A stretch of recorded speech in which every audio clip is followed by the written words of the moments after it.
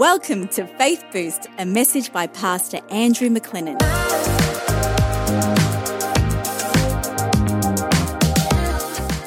We're talking about Abraham, one of the wealthiest men of his day, one of the most significant figures in human history, and the secrets that made his life so great. Well, today I'm going to talk about this area of giving and generosity.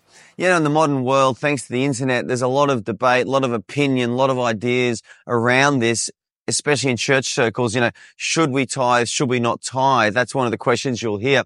Well, in Genesis chapter 14, verse 20, the Bible says that Melchizedek, the priest, who most Bible scholars recognize as a type of Christ, he came out and he said to Abraham, "Blessed be God of Abraham Most High, who has delivered his enemies into his hand." You know, Melchizedek came and blessed Abraham. He said, "Blessed be God Most High of Abraham, who has delivered his enemies into his hand." Abraham had been in a significant battle prior to that, and he had won probably the most significant battle of his life. The Bible says his nephew Lot and his family and his possessions had been kidnapped. They'd been taken hostage, and they had been carted away by several kings who had been involved in a struggle with several other kings, and Lot just got caught up in the middle of that. But as a result of that, the king of Sodom, where Lot lived, he'd been defeated in battle, and so Lot had been taken captive.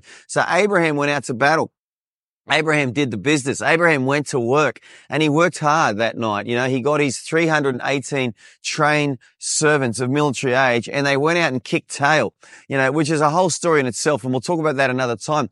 But the reality is he won a great battle, and the Bible says that because of that, and in those days, it was cultural to take all the booty, to take all the loot, you know, and take it for yourself. But Abraham, the Bible says, after he was blessed by Melchizedek, he gave Melchizedek a tithe of all.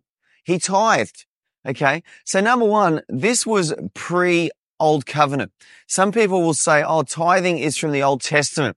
Well, Old Testament means Old Covenant. And the Old Covenant really started with the law of Moses, okay? When Moses laid down the law, there was 613 laws in the Old Testament Bible, including circumcision. And Moses laid down the law. And obviously in that law, tithing is referred to. But Abraham is pre-Old Testament, okay? He's before Moses. He's just a businessman in agribusiness, cruising around. God's speaking to him. He's walking with God. He knows God. And yet he has this principle of tithing in his life, that he gives 10% of what he earned, not 10% of what he's worth. You know, we give tithes, or we give offerings from what we earn, the increase that God gives us. Now we move into the New Testament, and the Bible says we're under grace, we're not under law. And so some people say, well, hey, you don't need to tithe because tithing was Old Testament. And you know what? Theologically, you're right. You can go to heaven without tithing. You know, the first guy we see in the New Testament Bible going to heaven after Jesus died was actually the thief on the cross, or the criminal on the cross next to Jesus. And remember the story. You know, he just says, Lord, remember me in your kingdom. And Jesus says, today, you'll be with me in paradise. And I love that story, because that criminal had never been to church. He'd never sung a song. He'd never served. He never served on the cafe team or the ushers team.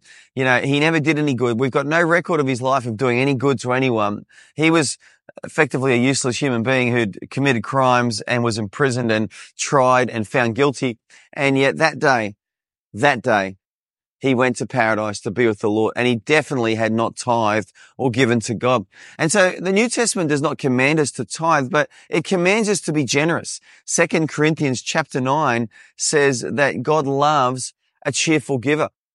In the book of Acts, in chapters, 4 or 5, I think it is, the Bible says that the believers in the book of Acts were selling land, and they were selling houses, and they were laying them at the apostles' feet, and that the apostles used that money to give to anyone who had need. And so we see generosity in the New Testament, and we see this principle of giving in the New Testament. Paul often said, some churches helped me, and some didn't. And he said to the Philippians, but you Philippians, you helped me many times. And so giving is a New Testament principle. Abraham lived by this principle. He was a generous man. He gave of the increase that God gave him. And I encourage you, be a generous person in your life. Thanks for listening today. Please like and subscribe on our channels. We hope and pray that you are inspired and strengthened by these short, sharp, Bible-based messages. We would love to know what you think, so write a review or comment. Pastor Andrew's website is i2aw.org. That's i2aw.org. If you've been blessed by this message, share it with someone and they can be blessed too.